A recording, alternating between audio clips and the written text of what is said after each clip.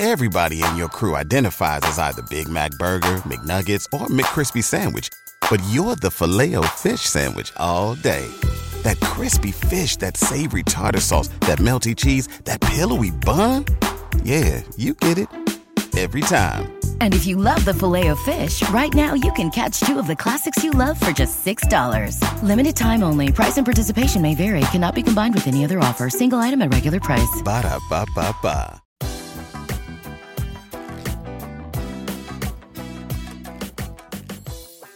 Welcome to the 3 Down Nation podcast. I'm Justin Dunk, joined by John Hodge and JC Abbott. Today, we're discussing another impressive NFL preseason performance from Canadian quarterback Nathan Rourke. The Montreal Alouettes winning a fourth straight game. Alex Singleton bemoaning the play of his former CFL team. The return of Schaffer-Baker in Saskatchewan. And make our Week 11 picks. But first, the Elks finally got their first win of the 2023 season in a 24-10 victory over the Hamilton Tiger Cats. Canadian quarterback Trey Ford threw 2 touchdown passes to Stephen Dunbar Jr., while Edmonton's defense got home for 7 sacks. Is this a sign the Elks are finally starting to turn the corner? I mean, Hodge, Ford is out here talking about the playoffs. Is that realistic? I don't think so, especially after the Saskatchewan Roughriders got their 5th win of the year, despite having their 3rd quarterback in that game. The Elks have already lost that season series. They're 4 wins back of the Riders. But frankly, I don't think this team should be worried or focused on the 2023 playoffs. This is a team that's already in 2024 territory. And I would certainly not say that they've turned the corner, but the question was, have they started to turn the corner? And I think the answer is yes. I certainly think one could argue this team still needs a new head coach, some new coordinators, all that. That's a separate issue again for 2024. But is there a base that this team can build off of? Yes. And that base's name is Trey Ford. I mean, he completed 13 of 18 pass attempts for 174 yards, 2 touchdowns. Not a super sexy stat line, but then you consider the fact that Eugene Lewis dropped what should have been a long touchdown reception. He had another big drop. I believe it was from Dylan Mitchell down the right sideline coming the other way in that game at Tim Hortons Field. Like, this could have easily been a 250, 300-yard game from Trey Ford. And, of course, he did what he always does, which is run for, 60 yards as the fastest quarterback in the CFL. And then when you look at that front, you mentioned it, Doug, the 7 sacks. You've got Jake Ceresna eating Niles Morgan, making plays from the middle linebacker position. This is a team that suddenly has some life. And no, this win did not take place at Commonwealth Stadium. So the 22 game streak of home losses still stands in Edmonton. But they have, I think, a very nice chance to snap that streak this upcoming week when they host a struggling Ottawa Red Blacks team. So to me, this team do what you got to do to motivate yourself. If you want to talk about playoffs this year, fine, go for it. Is that realistic? I don't think it is, but you never know. They do have Ottawa this week and then Calgary back-to-back, and the Stampeders have been abysmal as of late. So I don't think the playoffs are in order here, but yes, I do think that there are finally some signs of life for the Elks after whatever it's been, 18 months of CPR. We're finally seeing that little beep, beep, beep on that machine that they're tied into at the hospital. And that's good news for fans, because Lord knows fans at Edmonton have needed some positive signs for a long time now. Well, I'd like to point out that you missed a pretty big name when you were going over that defense, and that's their sack leader, AC Laggard. But maybe, are we counting him as a receiver again now, since he caught that nice pass last week? Now, you should play offense full time. But the Elks are a team that is starting to come into their own. It's not turning the corner. I'm not sure there's a corner that even exists in Edmonton right now. It might be a sphere, but they're at least going in circles, and that's because they have a competent quarterback finally at the helm. It remains to be seen if Trey Ford is the long-term answer and can do the stuff that you need from an elite CFL passer. The jury's still out. We need to watch the rest of the season before we can make that determination and see how he progresses. But right now, he's not making the big mistakes. He's doing exactly what they need to win. And it has transformed this team because we all know they had some solid pieces prior. They were getting so close every single week, and they found ways to lose in large part because their quarterback, Taylor Cornelius, was finding those ways to lose. Trey Ford doesn't do that. As we all saw when he was playing college football down at Waterloo, he finds ways to win, even in situations that aren't ideal from a talent standpoint. He's doing that again in Edmonton, and it remains mind-boggling that it took 9 games to put him on the field. Well, I think it was 8 games because he started that game against Winnipeg, which they probably should have won. But I feel you, JC. Why on earth it took so long for Chris Jones to start Trey Ford, I'll never understand. I don't care about Taylor Cornelius and his guaranteed money. And boys, I might go on for a while here because I didn't get a chance to talk about Ford last week. Hodge, I know you don't like me going long, so I'll try to curtail it. Yeah, start the clock. But I'll go start making lunch. You do like to eat, so that makes sense. Yeah, man. Ford has done a number of things well, but first and foremost, it's protecting the football. And I think second most importantly is infusing some energy into this offense. Taylor Cornelius just doesn't have that ick factor. And I think Trey Ford has shown that ability. I agree with JC. The jury is still out on him long-term, but he is by far the Elks' best option. And full credit to Jarius Jackson for quickly tailoring this offense to Trey Ford's skill sets. Now, I don't necessarily want to see too many more called inside runs, quarterback draws, or traps for Trey Ford, because that's how he got hurt last year against Calgary and sort of derailed this whole thing and actually got the Elks into the mess that they're in with Taylor Cornelius right now. But I digress. Let's talk about the present and the future. I don't want a guy that's that small, even though he is pretty yoked up, to be running inside the tackles too often. I think you really got to pick your spots with it. Jackson has done a decent job of that, and they haven't asked Ford to go out there and throw the ball 50 times. They've had some stellar play from their defense, as you two highlighted.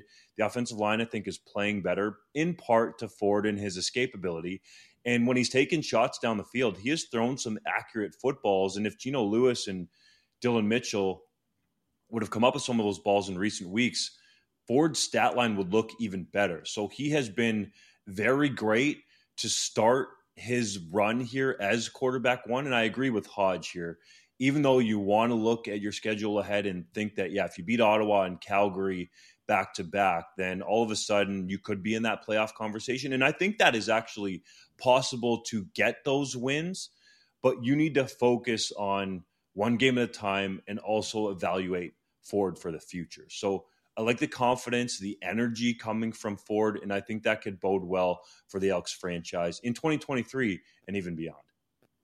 Well, and I should say you only need to get 3 more wins to at least cross over, because at the moment the Ticats and the Red Blacks are in the toilet. We'll talk a little bit more about that later in the show. And I had a tweet, not go like viral, but I suppose it went viral by CFL Twitter standpoint, where I openly asked the question of why was Trey Ford not playing earlier? And this is a question I've been asked on radio.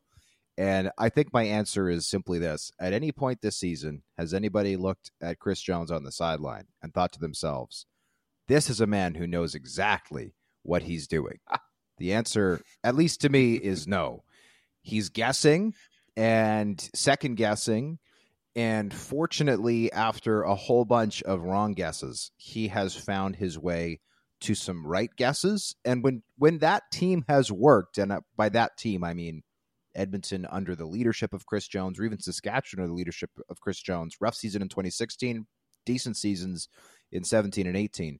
The formula there has been the offense treads water and scores opportunistic touchdowns while the defense goes in, smothers the opposition, forces a bunch of turnovers, and either scores themselves or gives the offense great field position. And that is 100% how the Elks were able to go into Hamilton and beat the Ticats by 14 points.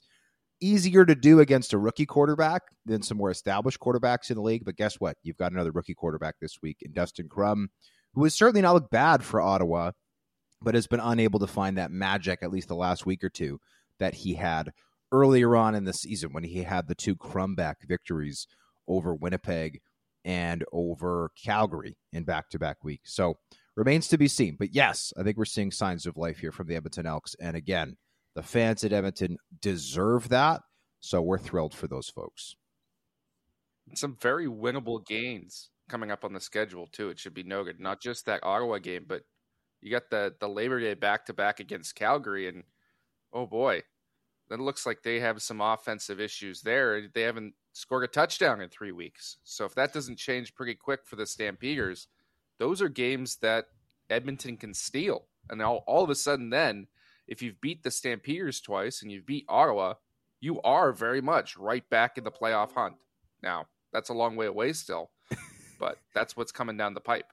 Just one quick note, Hodge, before you move on here. Chris Jones, I think, does know defense. I don't think he's necessarily guessing there. And he's been hailed somewhat universally as this great talent-finding dude that can go out there and unearth gems, which he's done in large part. But his issue has been at quarterback. And it was Ed Hervey that brought Michael Riley to Edmonton, who Jones won his lone championship with as a head coach. I know he's won Grey Cups as a coordinator with a bunch of different teams in this league, Jones that is, but it was Michael Riley. So you have to have a franchise quarterback, and when one guy is sitting right in front of you that you picked in the first round that has all the tools, I just can't understand why. That was his main issue in Saskatchewan and why I felt like the Rough Riders were never a real contender, because they didn't have a quarterback. He kind of wanted to usher faster than probably a lot of people thought was the end of Darian Durant's career, and then he was bouncing around with a bunch of guys. And to his credit, he gave Brandon Bridge, another Canadian quarterback, an opportunity, and he's doing the same thing with Ford here,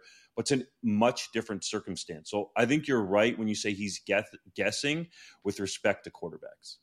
Yeah, that's more how I meant it. Not that he's guessing on defensive schemes. He's been guessing on personnel in his role of GM, which I would be comfortable saying right now the jury is in. Chris Jones is not worthy of being a CFL general manager. He has a fantastic defensive mind. He's, I think, a very good head coach. He is not a good GM. There's a reason why he has had by far his most success in this league while working with the GM. So that is the avenue through which I believe he has been guessing. Not on the defensive schemes, because as we saw, his defense played very well, made life pretty miserable for Taylor Powell in that game. Yeah, he loves to experiment with elite athletes and put them in different positions. And so the question I have, and I haven't spoken to Chris Jones about this is pure speculation, is did he really see Trey Ford as a quarterback long term? And I think he looked at a guy who runs 4-4, and he said, yeah, he can play quarterback. He's competent there. But, I could do so much more with him elsewhere. I could stick him at other spots and do that. And perhaps the delay for putting him on the field is because he knows that if he wants to force Ford into another spot to make him relinquish that quarterback duty and say, okay, I'll go play receiver or I'll go play DB for you, whatever you ask, he can't have any meaningful success at quarterback. So every time he goes out there and has these games like he's had the last couple of weeks, that goal that Chris Jones probably had in mind when he drafted a guy who runs a 4-4 gets pushed further and further back to a point where I think it's probably an impossibility. So I wonder if this, at the start of the year, was a little bit of strong-arming by Chris Jones to go, well, hey, you're just not good enough at quarterback, but look at all the other things I could do with you down the line if you would just let me. Because we know that's what Chris Jones has done with other athletes across his team to varying degrees of success or failure. True, but he did let Trey Ford start like week 4 last year. So I think he was a quarterback. There was no have real many other options. Year, that's a fair point. But again, we're back to the guessing game of Chris Jones, and he's starting to guess some right answers with his personnel, which is good. Nathan Rourke is coming off a strong NFL preseason performance for the second straight week. He completed 10 of 12 pass attempts. That's 83% for 121 yards in the Jaguars' 25-7 win over Detroit, and also carried the ball 6 times for 14 yards. Jacksonville head coach Doug Peterson made it clear that Rourke cannot win the number 2 job behind Trevor Lawrence, though he still seemed impressed by what the former CFL star accomplished on the field. What did you make of the performance from the Canadian QB? Well, once again, Rourke looked exactly like the same player we saw last year with the BC Lions.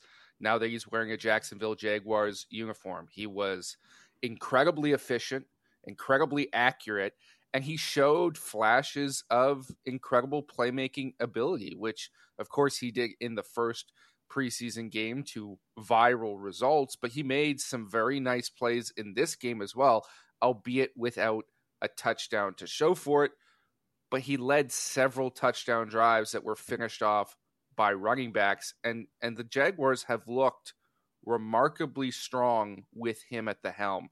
The big takeaway for me is the reliance of coaches on veteran players, because oh my gosh, if you've watched CJ Beathard and Nathan Rourke the last 2 weeks, and this is no disrespect to CJ Beathard, who has done fine, and we all know what he's capable of in the NFL, which, to be frank, is not a whole ton. But are you really saying that CJ Beathard is the better player right now? I don't believe that for a single second, but the Jags are going to roll with him as the number 2 and try and develop Rourke as the 3, because coaches are absolutely allergic to risk, especially at the quarterback position. And although Rourke's roster spot is pretty much secure, I think this highlights just how difficult it is for players on the fringes and players coming from the CFL to break into NFL rosters, even when they very clearly earn a job or earn a job higher than the one they will receive. I don't think it's necessarily these NFL teams being risk averse. I think it's them trying to protect their own backsides with the investments they've made, be it in free agency or the draft capital, especially at the quarterback position. Like, anybody out there who has watched these 2 preseason games, and yes, they are preseason games, but this is how Nathan Rourke is going to be evaluated by NFL teams, and CJ Beathard by the Jaguars as well.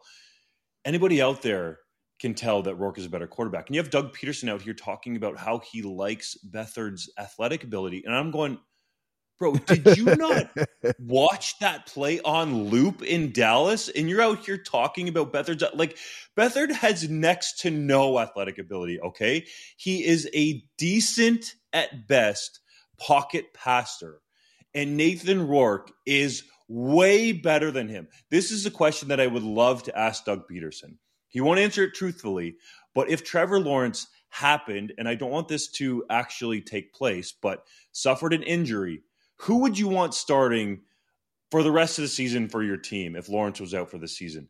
Because the answer that I think a lot of us would say, and even a lot of people in the NFL, because I don't want to be biased with this, would be Rourke, because he is the quarterback out of these 2 that is the most like Trevor Lawrence, can clearly move around, can run with the football, can take off, but can make some absolutely dynamic plays. So the issue here is the NFL, which hails itself as the best and most competitive league in the world, doesn't actually want competition because it might bring in some controversy, right? There would be people asking questions in Jacksonville saying, well, why did you sign CJ Beathard to a contract extension worth millions of dollars if you really thought this Nathan Rourke kid was going to be good? Like, just let the tape speak for itself. And this goes all the way back to why I believe, and based on his comments as well, I think it's right, Levi Mitchell didn't want to go down to the NFL because he knew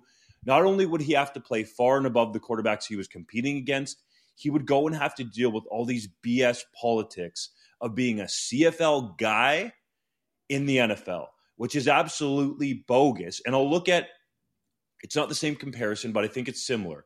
The San Francisco 49ers, right? They traded up to draft Trey Lance, used a whole bunch of draft capital. He gets hurt. All of a sudden, Brock Purdy, who was at the back end of the draft, I think he might have even been a Mr. Irrelevant. Now, he's their starting quarterback over Lance. Like, at least they allowed that talent in Purdy's run last year to give him an opportunity. So it's much different because we're not talking about the starting quarterback, but it's an example that I think is warranted here because you have the tape from Rourke dominating in the CFL.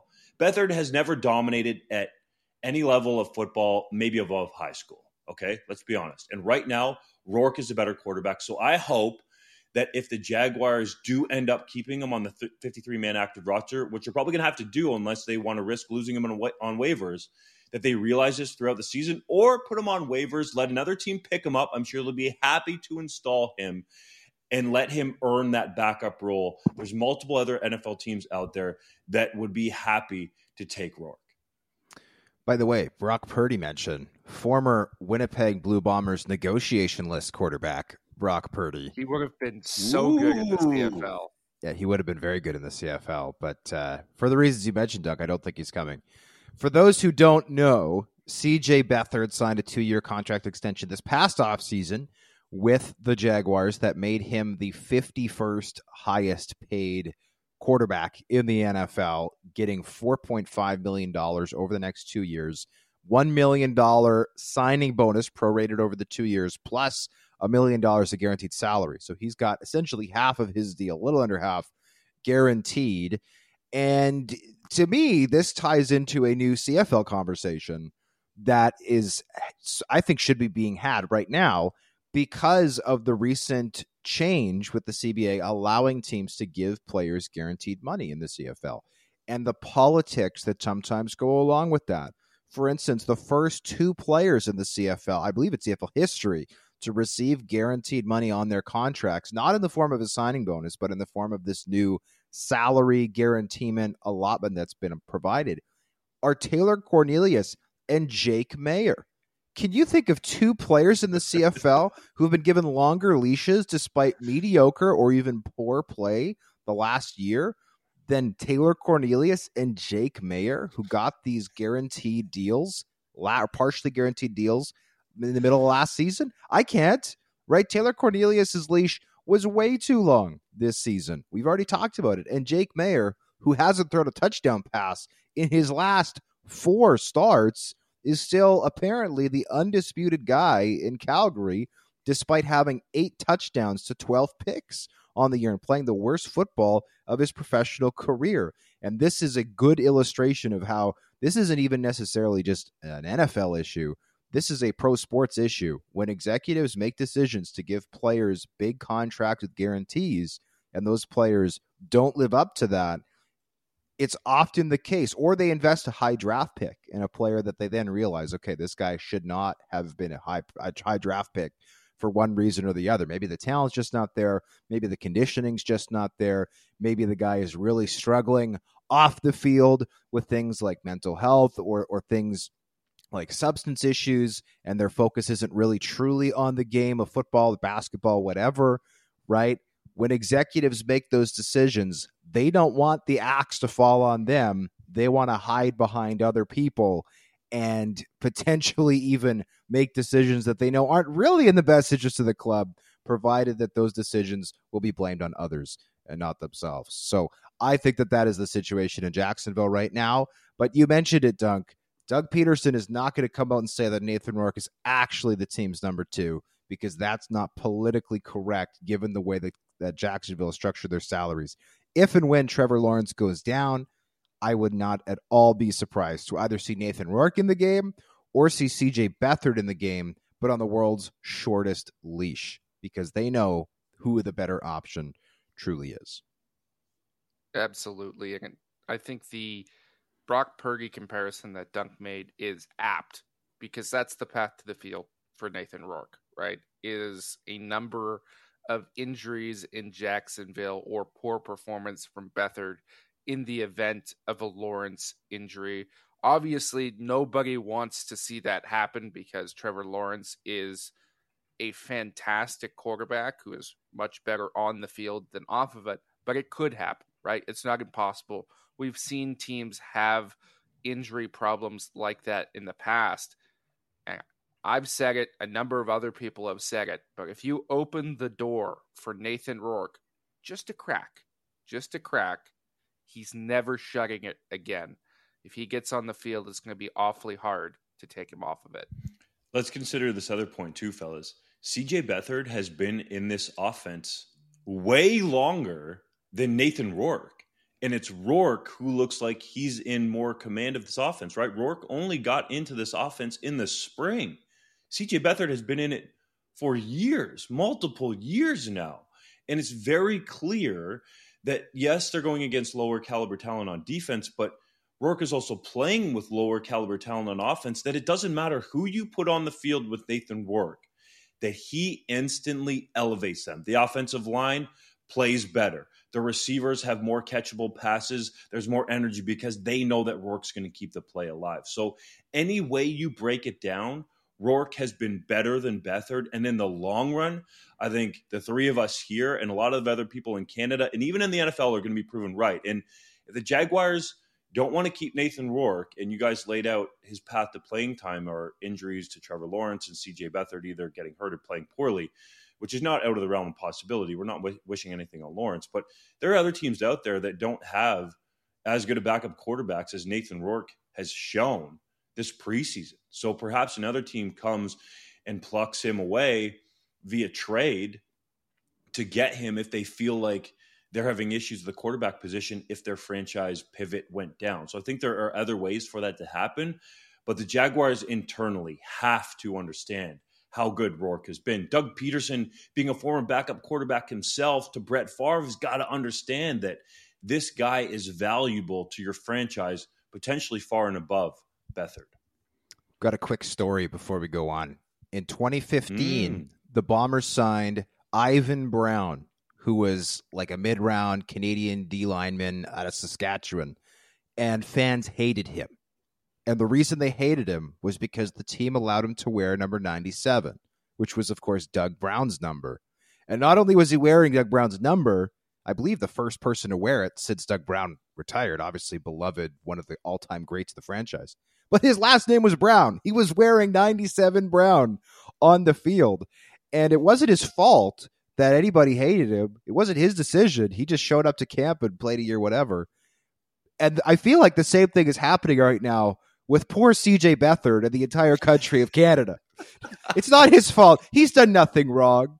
CJ Beathard has done absolutely nothing to anybody. He's probably a lovely, lovely gentleman, and the entire country hates him because he is right now the only thing stepping in the way of Nathan Rourke being one play away from playing meaningful football in the NFL. So thoughts to CJ Beathard's family and friends. On behalf of Canada, we apologize for the hate he is receiving. It is not warranted. Canada just really loves Nathan Rourke.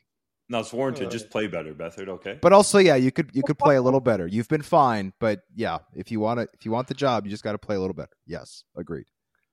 My question is, are we sure they didn't just reuse Doug Brown's jersey? They might have. That sounds like a CFL story. Wade Miller's been known to pinch pennies here and there, and those 2015. Those were dark days in Winnipeg, 100%. The Montreal Alouettes have quietly won 4 straight games, including their last 2 outings with Caleb Evans at quarterback. The Owls rank 4th in offensive points per game, 5th in net offense per game, and 3rd in opponent net offense per game. Are Montreal a serious candidate to push the Argos for first place in the East Division? Not yet until I see it, because I think the teams that the Owls have beaten are not among the groups that we would consider contenders right now. And in my opinion, it's the Toronto Argonauts, the Winnipeg Blue Bombers at the top tier. The Lions were there, but that loss to the Rough Riders has given me pause to put them in that group. I think they're probably in a tier of their own right now. And then it's kind of everybody else, which is great for the league in the way of parity. But I'm not ready to put the Alouettes in the contenders group yet. I think if Cody Fajardo's healthy, that pushes them closer. But I want to see how they do when they go against the Argonauts, and if they take on the BC Lions and can compete and beat the Lions at home or away even. So not yet, but I think the one thing that's very clear in Montreal is Sean Lemon has energized that defense. Noel Thorpe has changed his entire defense to focus around Sean Lemon. Noel Thorpe is used to, gosh, I wish I could say his name properly. Thorpe is used to playing a 34 and mixing up his linebackers and fronts and everything, but he's changed to a 4-3, with Lemon on the end to allow his pass rush abilities to affect opposing quarterbacks. And Lemon has done that. He's closing in on 100 sacks. I think he's got 4 now on the season. So that puts him 4 away from 100 for his career. He'd be only the 13th player ever to do it. And then you got to look at what they're doing on offense. Credit Jason Moss for committing to running the football. And Caleb Evans has done a pretty good job of stepping in for Cody Fajardo. I've been pleasantly surprised by Caleb Evans. Admittedly, after last season, I was basically done watching him as a quarterback. I was like, this guy is not it. He's athletic, which is great, but I don't particularly want to see him under center again. Leading the team to back-to-back wins with 3 touchdown passes in those games. Yeah, he's got 3 picks. Got to clean that up. But he has moved the ball more efficiently and put points on the board more efficiently than I thought he could. So credit to Caleb Evans there. To me, this comes down to opposition, and I think this is a really interesting time to talk about the Alouettes because this is a club started the season 2-0, then they lost 3 straight games to Winnipeg, BC, and Toronto. Since then, they have won 4 straight games, not against those teams. They are 6-0 against teams not named the Blue Bombers, Lions, and Argos, and they are 0-3 against those same top 3 teams. Well, guess what, boys? Who their next 4 opponents are in order. They've got Winnipeg this week on Thursday. We'll talk about that game in a second. Then they've got BC and Toronto back-to-back. The club, in my view, if they're serious about contesting that first place spot, at worst, has to go 2-2 over this upcoming stretch against very tough opponents. The Alouettes did actually win at IG Field last season in a very shocking overtime victory, come from behind. Mark Leggio remembers that game for all the wrong reasons, struggled late. That stopped the undefeated run, too. It did stop the Winnipeg's home undefeated run there. This is a team that, has impressed me, to be honest. They have very consistently beaten what I would call second or even third tier opponents in the CFL, separating themselves from the pack as that top team outside of the top 3. Now they have a chance over the next month to prove that they belong with the top 3, and I'm excited to see if they could do it because they've been a really fun team to watch, despite injuries to guys like Greg Ellingson, who they brought in to provide some firepower. Tyson Philpott missed a bunch of time this year. Austin Mack has been sensational. Walter Fletcher was great when he got into a game in place of an injured William Stanback. And Tyler Snead is apparently like the next great red zone threat in the CFL. He does nothing until they're inside the 25-yard line, and then he catches everything. So I'm excited to see what they do over the next month. I tend to agree with both of you that the Alouettes are in a tier unto themselves, that there are the top 3 teams in the league, Winnipeg and Toronto and BC, and then there's the Alouettes, and then there's everybody else. But I will play a little bit of devil's advocate here and suggest that there is a path for the Alouettes to overtake the Argos and to contest that first place in the East Division. And to me, that has more to do with the Argos than it does the Alouettes. Of course, Montreal's only 1 game back right now of Toronto. Toronto has a game in hand, but I think it needs to be noted Toronto has already had all 3 of their bye weeks up to this stage in the season. They had a bizarre schedule, so they have to play the next 10 consecutive weeks without a break. Now, Montreal doesn't have a much better schedule. They only have 1 bye week, I think, in week 20. But if they can keep it close, they may end up being the more rested team or the healthier team when it comes to the final week of the season, because Toronto's going to go on this long stretch of continuous play, which isn't going to be ideal for that franchise. So Montreal has the talent. They're much better with Cody Fajardo at quarterback, despite the success that Caleb Evans has had in the last 2 games. They're better with Sean Lemon on defense, which he wasn't on that team when they played the Toronto Argonauts. And I think they have some horses. And really, it's a credit to Danny Machocha and the rest of the Alouettes scouting staff. Because remember how we were talking about this team in the offseason. They had no shot. They were in disarray after the ownership situation, unable to retain their top free agents, unable to go and grab the best guys on the market. Well, they've scraped together an incredibly competitive team and have a number of true rookies playing incredibly impactful positions. Austin Mack, of course, has NFL experience, so he's not going to be Rookie of the Year candidate, but he is a first-year CFLer. Tyler Snead, that you mentioned. Courtney Davis is another starting receiver that is a rookie. They've got a couple on defense with guys like Kabian Ento starting at corner and Kyrell Rogers as well at the other corner. So they've got impact guys that Danny Machocha and his staff have went out and found this offseason. So even if they don't surpass the Argonauts, I think it's a tremendous accomplishment what this team has done. If I'm Danny Machocha, I'm sitting back watching Geno Lewis drop passes with the Edmonton Elks. Yeah, he's getting paid $320,000 and laughing because Lewis, he took the money and went west, but is on a way worse team. And if Lewis was on the Alouettes, who knows how that would have changed the focus, at least, of this offense. And it's really an interesting take, JC. It's almost like you're reading my mind because I wanted to bring up Lewis here, and you kind of rolled right into it, that in the offseason, people freak out so much. And it was kind of similar to, and I'm not saying that this is going to happen, they're going to go on a Grey Cup run, but remember the Toronto Argonauts didn't have a head coach or general manager until like March? And everybody was like, well, how are they going to sign free agents? And how are they going to get people there and all this stuff? Well, this shows you that if you have, I guess, plan B to your plan A, and a staff that can go out and is confident in themselves. And I think especially the coaching staff to coach these guys up. I think that's what's missing here is Moss and Thorpe, especially on offense and defense, but this coaching staff overall has really coached this unit up quickly that you can get it done, that you can compete, that you can be in what we're calling this third tier all on your own in the CFL with an arrow pointing upwards to compete with the top team in the league. So if I'm Machocha, I would be sitting there laughing and saying, I am so happy we didn't pay Geno Lewis $320,000 and that we held strong at whatever their number was. I think it was around $300,000, and it ended up working pretty good. They got Pierre-Carl Pelado, who's probably pretty happy with how the team's performing, the TV ratings, and I maybe don't want to say this so PKP can hear it because he doesn't like the competition, but on RDS are up. They have had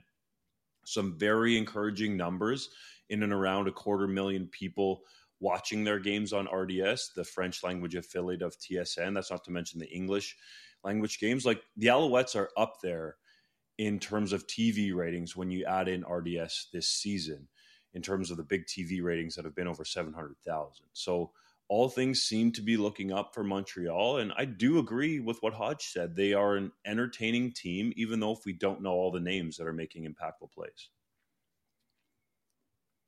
The Winnipeg Blue Bombers are 8.5-point favorites over the aforementioned Alouettes on Thursday night. Zach Collaros seems ready to return from a neck injury that held him out of last week's win over Calgary. While it remains unclear if Cody Fajardo will play for the Owls after sitting out the past 2 games due to a shoulder injury. Who do you have in this game, Hodge? Well, I'm going to have my cake and eat it too in this one. I did it last week with Fajardo, where I took the Red Blacks if he did not play. And I took the the Alouettes if he did play. I'm going to take Winnipeg to win this game no matter what. I think Zach Collaros is going to play in this game. I think he was held out last week for precautionary reasons. I believe that Winnipeg is going to be very motivated after playing what was ultimately a very poor game in Calgary. Calgary did not play well either. Winnipeg was still lucky to win that contest at McMahon Stadium. Very sloppy effort, really on all 3 sides. The defense, didn't break when it had to, but ultimately this team is much, much better than what they put on the field. So I'm taking the Bombers to win no matter what. But if Fajardo plays, I'm taking the Alouettes to cover what is a relatively wide spread. If he does not play, I think Winnipeg is going to win this thing by double digits. I think they're motivated. I think the defense is going to generate some takeaways, and I think that this one could get out of hand if Cody Fajardo is not there for the Alouettes, who are coming, by the way, off of a short week. So give me the Winnipeg Blue Bombers no matter what. Alouettes to cover if Fajardo plays. Bombers to cover a wide spread if it's Caleb Evans. We are of one mind, Hodge, because I'm in exactly the same boat as you. I think the Bombers win this no matter what, but I like the Alouettes to cover if Fajardo is under center, which I suspect he will be this week. For me, with Winnipeg, they've been far more inconsistent than they have been in years past. They've laid some real duds out there on the field, including last week, although they escaped through it. But every time they've laid one, Mike O'Shea has rallied his team, that veteran team, and they've come out fired up the following week. I think they do that against the Alouettes, largely undercutting our whole previous segment in which we praised Montreal. They're going to lose this week. I think the Bombers win and cover regardless if Cody Fajardo plays or not. And part of that is because it's a bounce back week for Winnipeg. But I think the other part of it is the Blue Bombers knowing they can create some separation here with the BC Lions atop the West Division after their loss in Week 11 to the Rough Riders. So I really like this spot for Winnipeg. I think Montreal can hang and compete a little bit, but that game earlier in the season in Montreal with the rain, I thought was a bit of an equalizer to keep Montreal maybe closer than some people expected. So I like the Bombers, put it on them big time. The Toronto Argonauts are 9.5-point favorites versus the Calgary Stampeders on Friday. The Stamps won a recent meeting between the two teams, though Chad Kelly was unable to play most of the game due to an ankle injury. Can the Argos exact revenge for the only loss they've suffered all year? Yeah, I think they can. I think the only question in this one is if the Argonauts cover the spread here. And part of that is because I think Calgary's going to have a bounce back effort, but I don't necessarily have confidence in that because Jake Maier has been consistently poor, I would say, this season. He has more interceptions than touchdowns, and I don't really love them coming into Toronto against a rested Argonauts team that, yes, they do have 10 straight games in front of them, but is coming off a bye and I think are playing at an elite level whenever Chad Kelly is on the field. So it seems crazy, and it's back-to-back games for me because I'm taking the Bombers to win and cover with an almost double-digit spread. But I'm all right with doing it with the Argonauts because I just don't see how Jake Maier has consistent success to keep this game close at BMO Field. Coming off of a bye, Ryan Dinwiddie is going to cook up some special stuff to beat his former colleagues who are all the way through the Calgary Stampeders organization. These two teams know each other very well. And though typically I would say that leads to a close game, I think that coming off the bye with the extra motivation for the loss, I think the Argos can get it done here. Jake Maier is going to throw at least one pick in this game. I will take the Argos to win and cover the widespread at BMO Field. I really will. There are only two relevant questions when talking about this game. Number one, will Cameron Dukes see any significant action? God, I hope not. Number two, how many weeks has it been since Jake Maier threw a touchdown? 4. Come on now, guys. What are we even talking about here? This is not going to be like the upset where Kelly went down. He's going to sling it around the park. Maier didn't even score a touchdown in that upset win. I don't think he has any juice to do it this week. Toronto wins it going away. By the way, this ties into our earlier segment where we talked about how the Alouettes are going to have a heck of a time finding their way to first place in the East Division. There's actually one very easy path we did not talk about, which is Chad Kelly, heaven forbid, suffering a serious injury. If that happens, all bets are off. Heck, Edmonton could finish first in the East Division if Chad Kelly misses heavy time. The BC Lions are 10-point favorites against the visiting Hamilton Tiger Cats on Saturday night, where they look to bounce back after being upset by the Riders at Mosaic Stadium in Regina. Is this an easy win for the Leos? There's no such thing as an easy win in pro football, but this might be as close as it gets because the Lions are going to be fired up after they came out sort of lackadaisical against the Riders last week, got punched in the mouth, tried to claw their way back. Vernon Adams Jr. throws for 455 yards on one leg, but they still can't make the comeback. I think they're going to be ready to go. Vernon Adams Jr., I don't think his injury was serious, and he'll be healthy for this game. And the Hamilton Tiger Cats don't really have a quarterback. Taylor Powell is meh. So I don't trust them to beat a strong BC Lions defense. I think the Lions win and cover this wide spread like many of the other top teams this week. Tommy Condell was really the issue in Hamilton. Man, that is so bogus because this team is awful. I think rightfully so. The Tiger Cats are at the bottom of our 3 Down Nation power rankings. And I thought the photo on that particular piece of content was so perfect. Steinauer, hands on top of his head, just looking completely befuddled at what's going on with his team. And I hate to do it for a third straight game because it's a massive spread, but the Ticats have been terrible when they've traveled to the West Coast. So I give Hamilton no shot. I don't care who's at quarterback, even if Bo Levi Mitchell's walking through that door. The Lions are going to feast on them Tiger Cats and cover a massive line. I've also got the BC Lions to win and cover in this game. Call it a revenge game, call it what you want, but this is a perfect storm, in my view, for a blowout win for BC. All right, I'm a little nervous here, boys, because when we agree on everything, something usually tends to happen that goes the other way. We'll see how it goes with the first 3 games on our slate.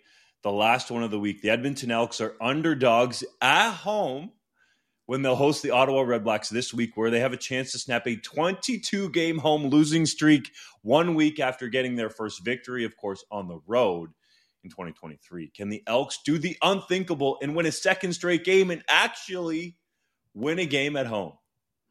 I'm going to go with the Redblacks here, and that's not because I don't think the Elks have taken positive steps. I do. But this game is essentially a pick'em.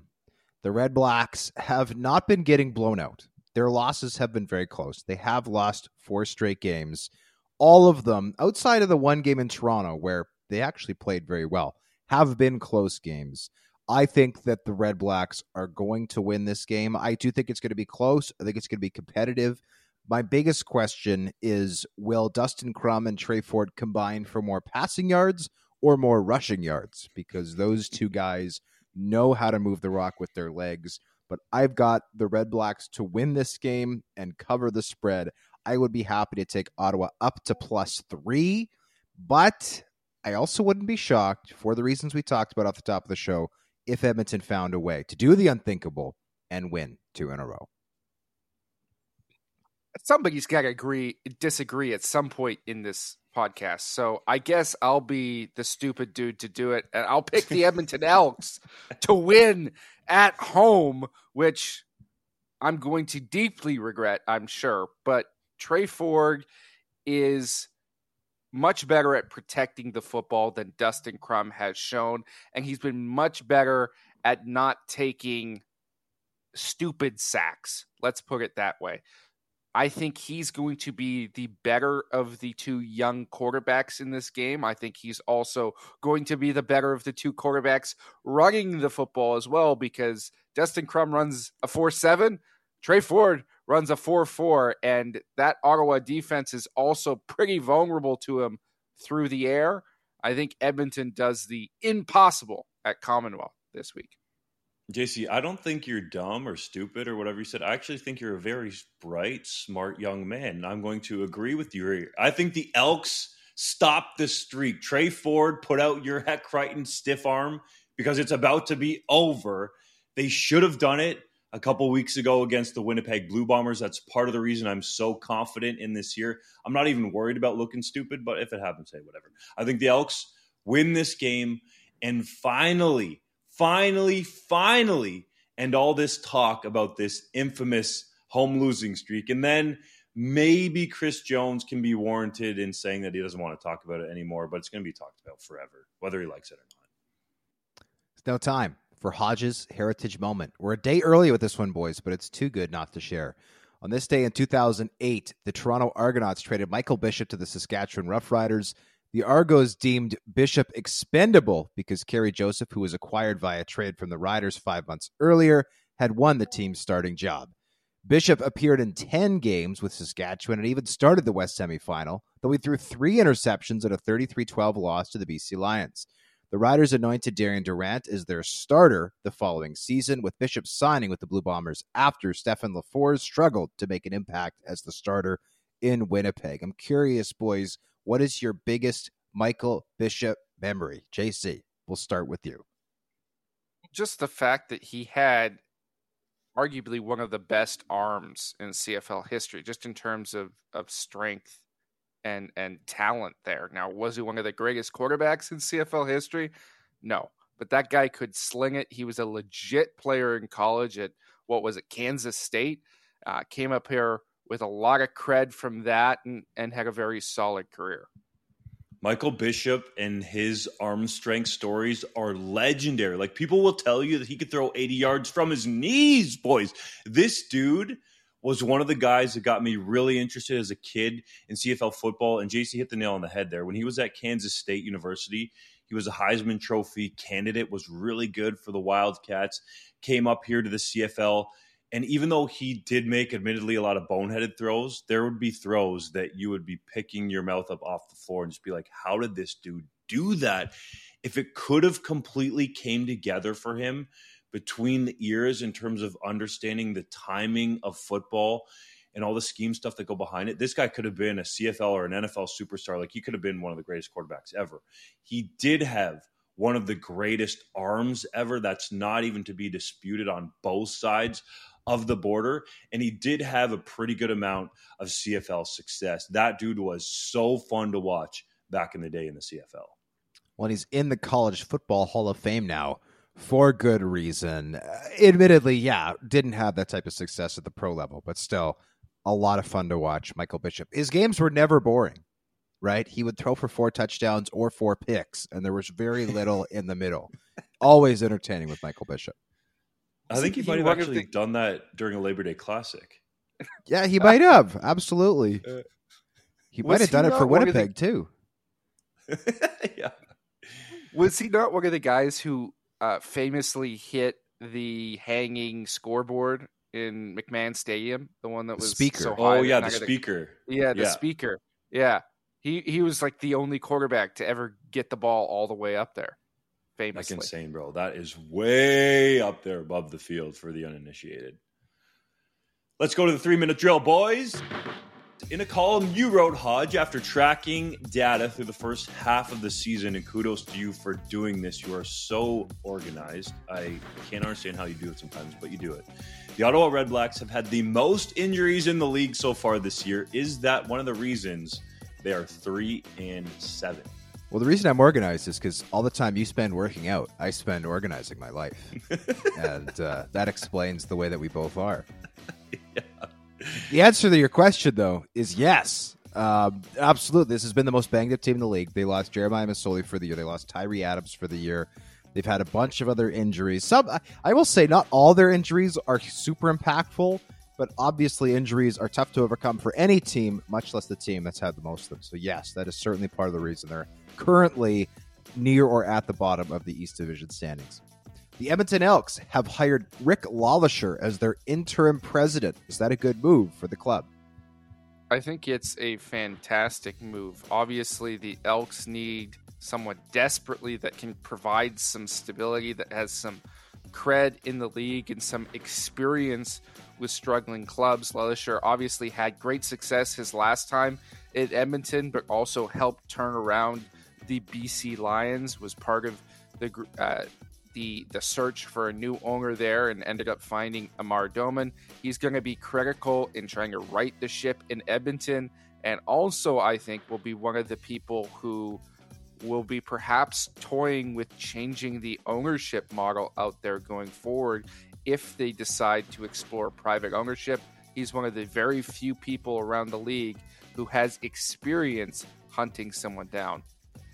The Rough Riders' upset win over the BC Lions in Week 11 was the highest-rated CFL television broadcast of the 2023 season so far on TSN. Over 750,000 average viewers tuned in. Did tall QB Jake Dolegala attract a large audience? I mean, Riderville's been wanting to see him for quite a while now, but I think there's a combination of things here. Sunday night primetime games in the summer for the CFL have done really well and steadily ticked upwards. I think there certainly was some intrigue there with Dolegala starting, but also partly the game, right? What generally happens in these type of games, especially the comebacks, is people start talking on social media or text or WhatsApp or whatever chats are going on. They say, hey, you tuned in this game, there might be an epic comeback. So I think that was part of the reason why this number was so high. And it ended up being a great ball game that had a bunch of entertaining plays, including Sam Emilus' catch of the year candidate. That was unbelievable. Former Stampeders linebacker Alex Singleton told a regional TSN reporter that Calgary's poor season is killing him. What do the Stamps have to do to turn things around? Well, they need a new quarterback. And whether that's replacing Jake Mayer or snapping Jake Mayer out of this year-long funk to have him play like the Jake Mayer of 2021 or 2022 remains to be seen. But the level of quarterbacking they're getting right now is not good enough to win games in this league. Craig Dickinson called his team's practice skirmish stupid and told his players to grow up. Was that a smart way to handle it?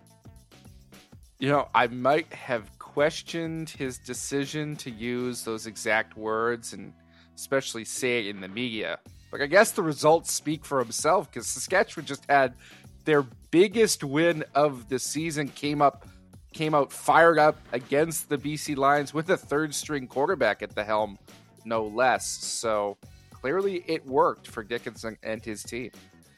Keon Schaffer-Baker made 3 catches for 36 yards and 1 touchdown in the Riders' 31-26 win over BC last week. Was that a good debut for the University of Guelph product coming back from injury? It was pretty good. His first catch of the year was a touchdown. I'm sure Riders fans were expecting more, but he's always going to draw attention. And I think that left Sam Emilus in some favorable situations. And to his credit, Jake Dolegala spread the ball around pretty good. So I think the arrow's still pointing up for Schaffer-Baker, and he'll have better games this season.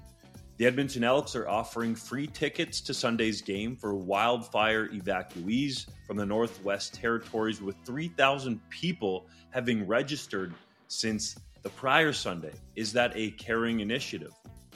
I think it's a great initiative. Commonwealth Stadium has about 2 million seats in it, and the team is never going to sell it out.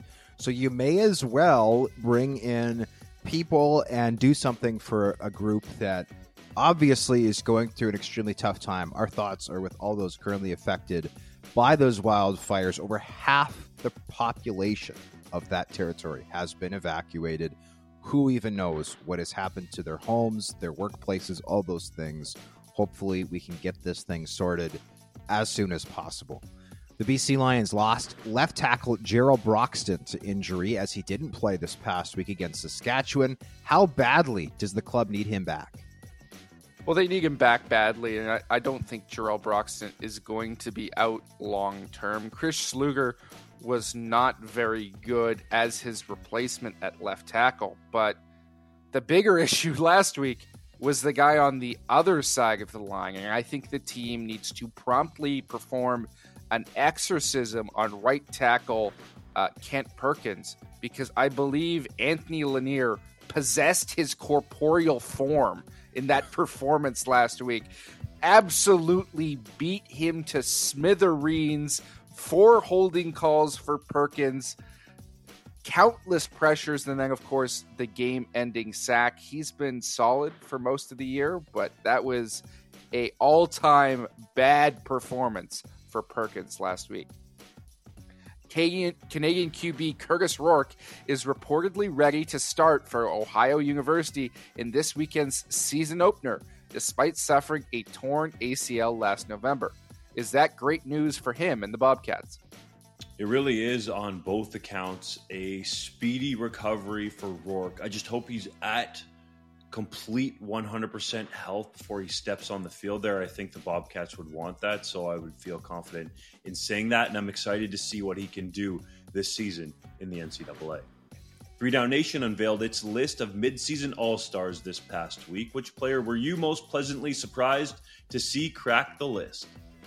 Before the season, if you told me that Sean Bain Jr. would not only be one of our All-Stars midseason, but the number 1 receiver on the list, I would have told you that you were nuttier than a bowl of almonds. So congratulations to him and the Riders for really having a breakout. And by the way, for a team that's struggling to throw the ball, don't you think the Calgary Stampeders wish that they'd held on to Sean Bain in free agency? Mm-hmm. No kidding. Last one, the Stampeders placed CFL Most Outstanding Rookie Candidate and receiver Clark Barnes on the team's 6-game injured list. How big of a loss is that for the Stamps? I think it's a pretty big loss in a receiving core that has struggled a little bit, or at least their quarterback has struggled getting them the ball. But for me, this is a bigger hit for the player than it is for the Stampeders, because Barnes has come out here as a rookie, looked like by far the best receiver in that draft class, was playing far better than Cole Tucker, the guy the Stampeders took in the first round. But the knock on him coming in was, well, he's had trouble staying healthy, and he struggled a lot with an ankle injury last season, which essentially derailed his last year at Guelph. Now he's suffered an injury in his first year in the CFL. You hope it's not a trend that continues and he can stay healthy long-term going forward. That does it for this edition of the 3 Down Nation podcast. If you're listening to us, check us out on YouTube. And if you're watching us, you can get us audio form on all of the biggest podcast platforms. So thanks for checking us out. We'll catch you next week. Everybody in your crew identifies as either Big Mac Burger, McNuggets, or McCrispy Sandwich. But you're the Filet-O-Fish Sandwich all day. That crispy fish, that savory tartar sauce, that melty cheese, that pillowy bun. Yeah, you get it. Every time. And if you love the Filet-O-Fish, right now you can catch 2 of the classics you love for just $6. Limited time only. Price and participation may vary. Cannot be combined with any other offer. Single item at regular price. Ba-da-ba-ba-ba.